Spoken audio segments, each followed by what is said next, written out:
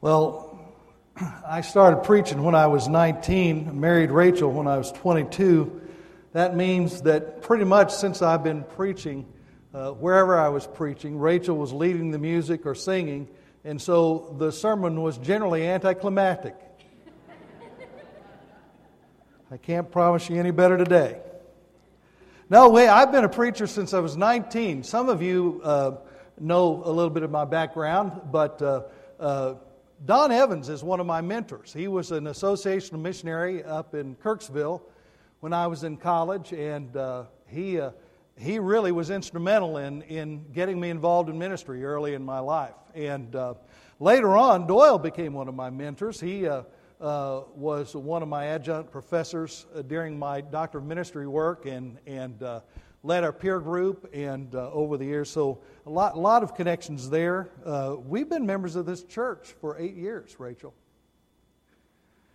It just seems like yesterday we joined.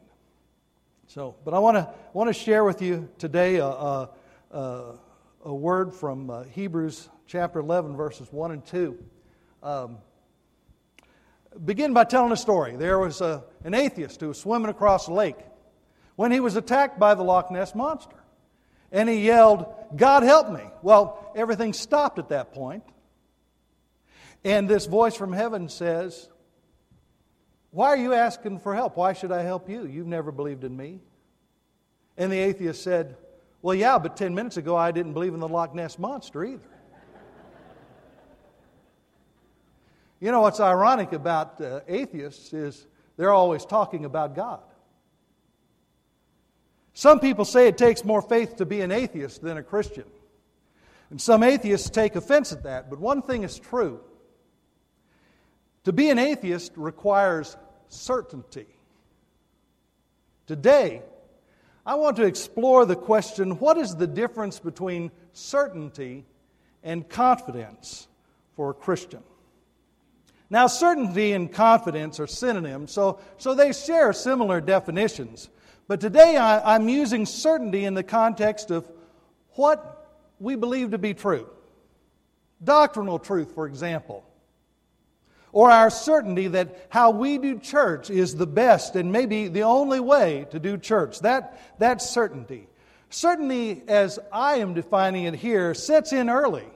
Certainty about life and God, politics and religion, good and bad, values and morals. These crystallize while we're young into a worldview. Most people rest comfortably in their certainty. Once decided, they resist any ideas that challenge them to grow or change their worldview unless forced to by extreme circumstances.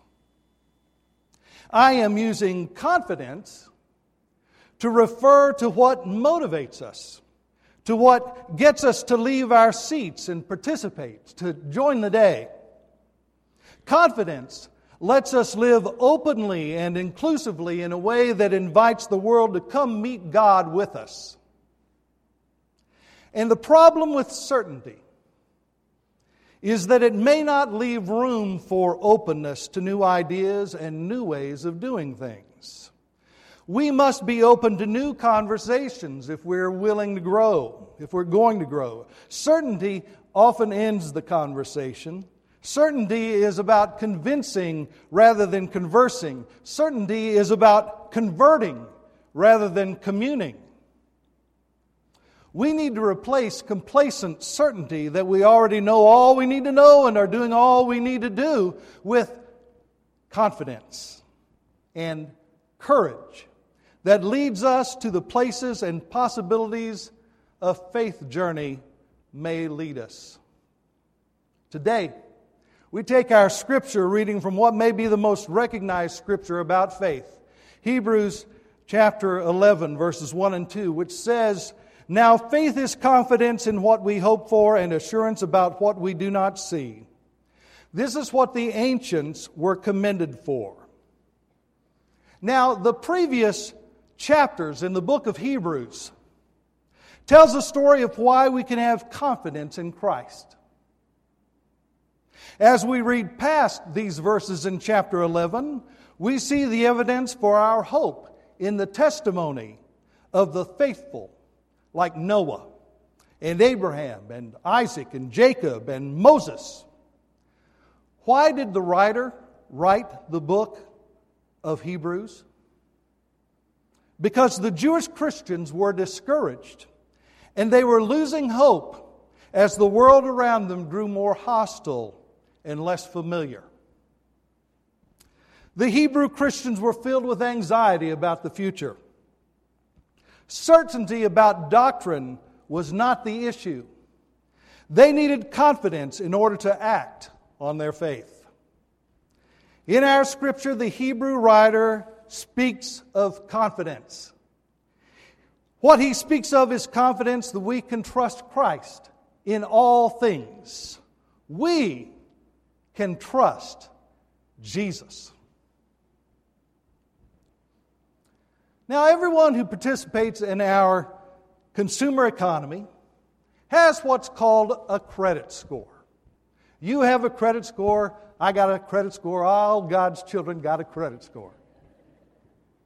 Your credit score measures things about your borrowing and consumer history that says something about your ability to repay and the integrity of your promise to repay. A high credit score says your promise to repay debt is probably good. You can be trusted. So in a sense, a credit score is a measure of integrity and ability to repay debt.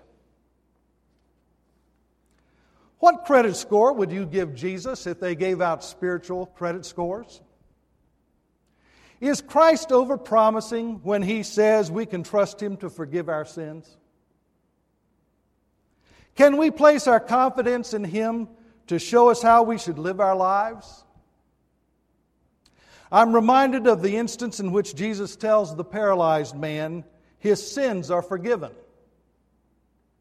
When challenged by the religious leaders, Jesus said, which is easier to say, your sins are forgiven, or to say, get up and walk?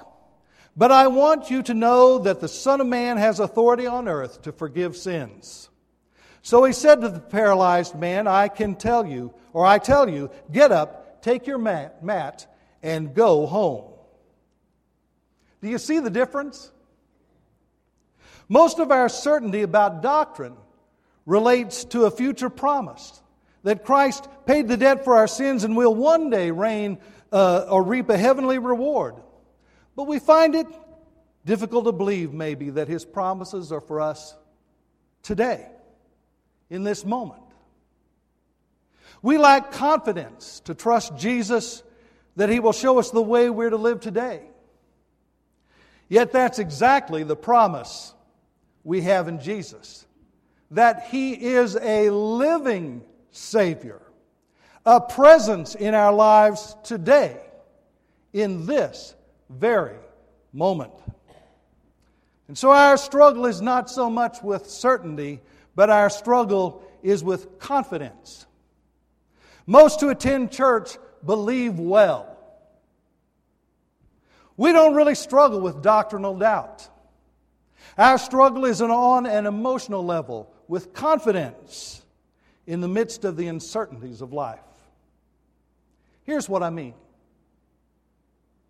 If each of you were asked, do you believe in the fundamental doctrines of the Christian faith, such as do you believe Jesus was resurrected, or do you believe Jesus is God's Son?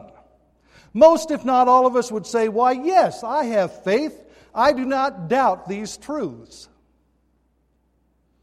But most of the time in the Bible, when faith is attributed to God's people, it is not a reference to their orthodoxy or what they believe. It has to do with orthopraxy, or what they do. Faith motivated Noah to build an ark and save his family. Faith moved Abraham to leave his father and family and journey into an unknown land.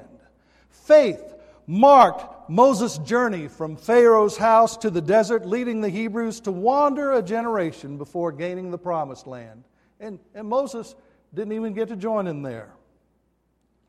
In spite of uncertainty in their circumstances, confidence in God led Abraham, Moses, and others to live out their faith in dynamic action.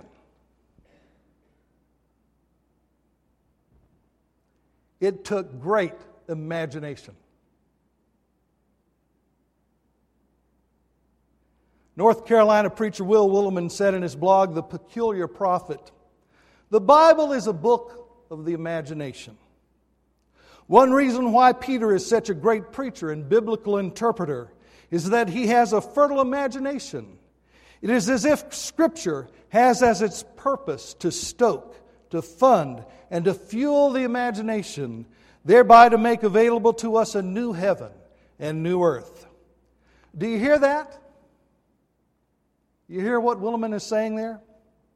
Does that maybe give you some clue as to why we would call our First Baptist Church Jefferson City spiritual discernment process Imagine If? Imagine if.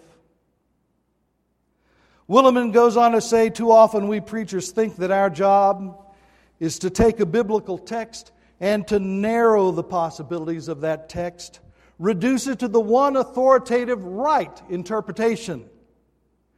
More creative and perhaps more faithful biblical interpretation and exhortation seeks to multiply the possibilities, Willimon goes on to say, to open up new perspectives and to help us see something that we would not have seen without the imaginative stimulation of Scripture.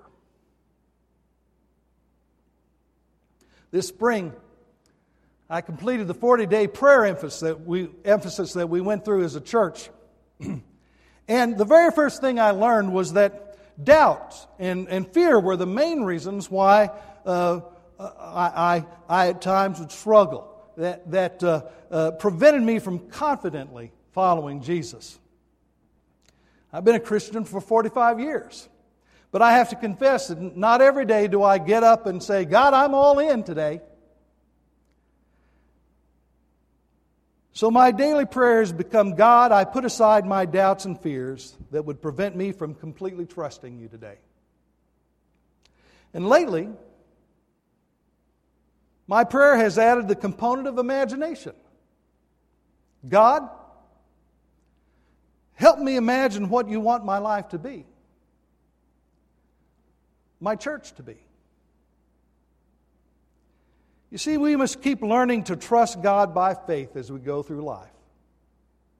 We must employ everything at our disposal to do so, including our imagination, especially our imagination. Blaise Pascal, the 17th century mathematician, physicist, inventor, writer, and Christian philosopher, he wagered at the beginning of the Enlightenment that though you cannot prove nor can you disprove the existence of God by reason, when you weigh the consequences of each, accepting that God exists and the responsibility to God that belief entails is the best bet. If you believe and it turns out that God does not exist, you lose nothing. If you do not believe and God does exist, you lose everything. That's Pascal's wager. Brian McLaren takes a cue from Blaise Pascal when he challenges Christians to quit treating faith like it is hypothetical to our real lives, all about the hereafter rather than this very afternoon. He says, we're on a journey. Life is not planning a trip. Life is not dreaming about someday. We're already embarked on the journey.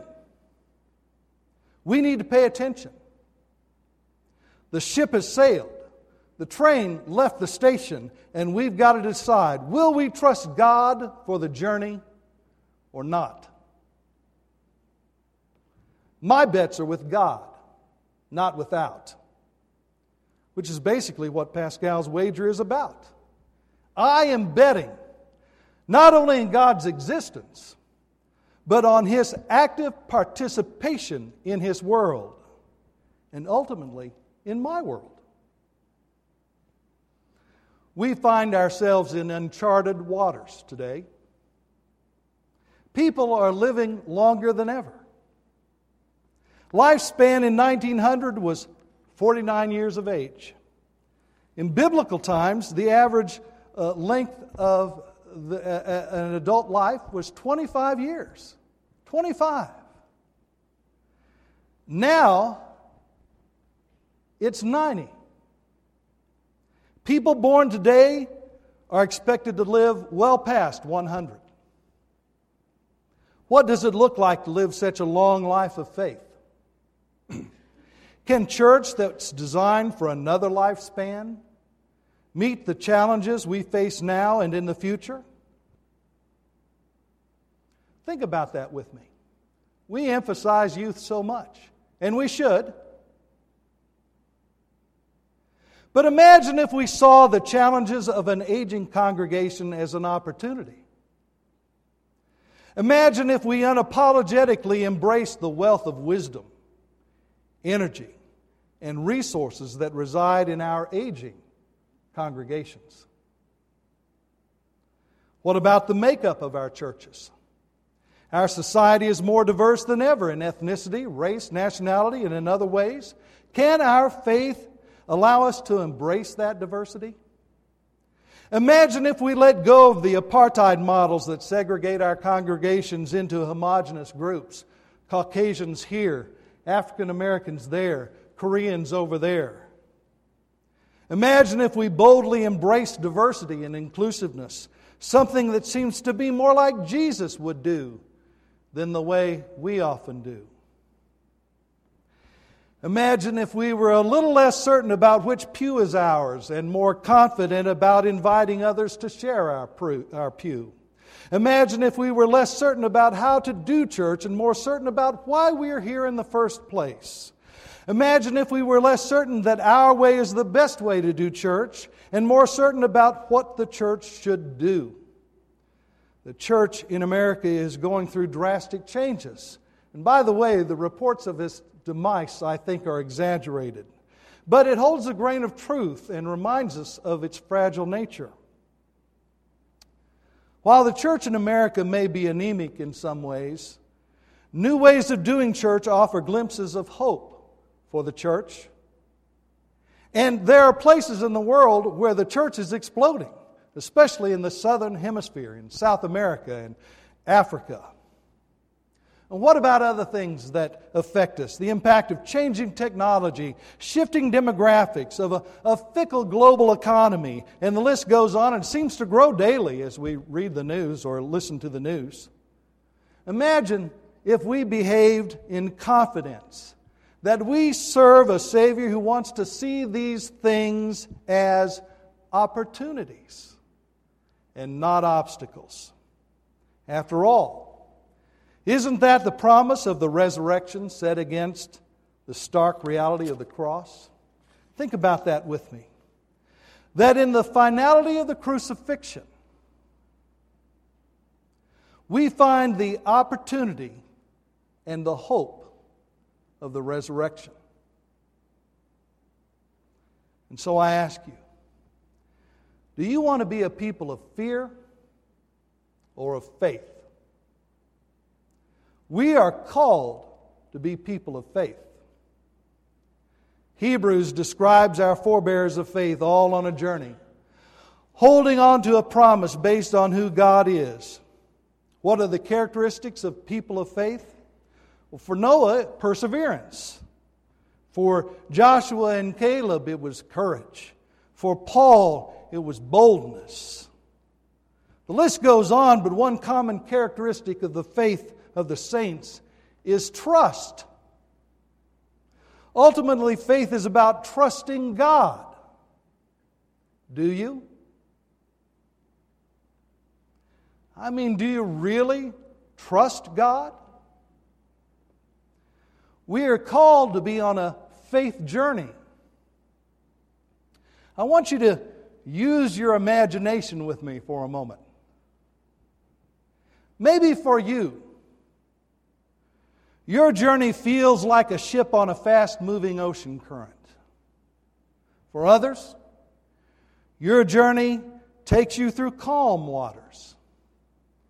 Still others may not even perceive movement, like a tent staked out on a glacier.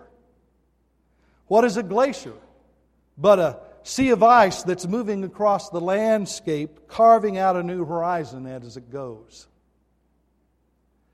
Let's also imagine that our faith is small, no more than a speck, like a seed cast on the waves. What did Jesus say about faith? What if you have faith like a mustard seed, the smallest of seeds? You will do what? Move mountains. That's what Jesus said. We're on a journey, embarked on an ocean.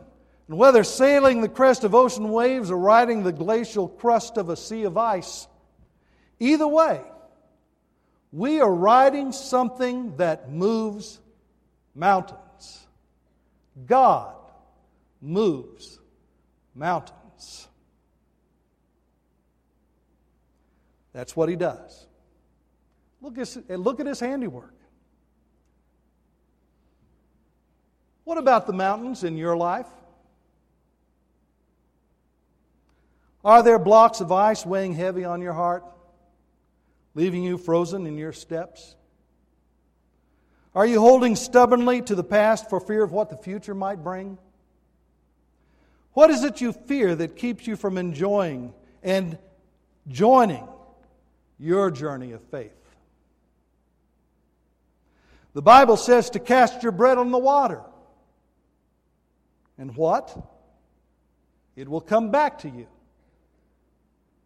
You have got to let go and trust God, that God will take care of you no matter where your faith journey takes you. Following is a passage from the book Tuesdays from Morrie. On this day, Morrie says that he has an exercise for us to try. We are standing facing away from our classmates and fall backward, relying on another student to catch us. Most of us are uncomfortable with this, and we cannot let go for more than a few inches before stopping ourselves. We laugh in embarrassment. Finally, one student, a thin, quiet, dark-haired girl whom I notice almost always wears bulky white fisherman sweaters, crosses her arms over her chest, closes her eyes, leans back, and does not flinch, like one of those Lipton tea commercials where the model falls into the pool. For a moment, I'm sure she's going to thump on the floor. At the last instant, her assigned partner grabs her head and shoulders and yanks her up in place. Whoa! Several of the students yelled. Some of them clapped. And Morrie finally smiles and he says, "You see," he says to the girl, "you close your eyes. That was the difference. Sometimes you cannot believe what you see. You have to believe what you feel. And if you are ever going to have other people trust you, you must feel that you can trust them too. Even when you're in the dark. Even when you're falling." The writer of Hebrews assures his audience they can trust Christ,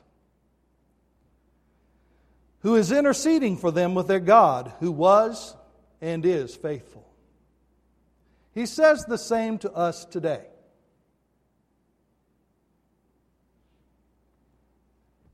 The miracle, according to my seminary professor, David Garland, is not the life suddenly transformed in the crisis of character, such as the repentant alcoholic, but rather the miracle, the true miracle, is the faithful life, lived over the length of a lifetime.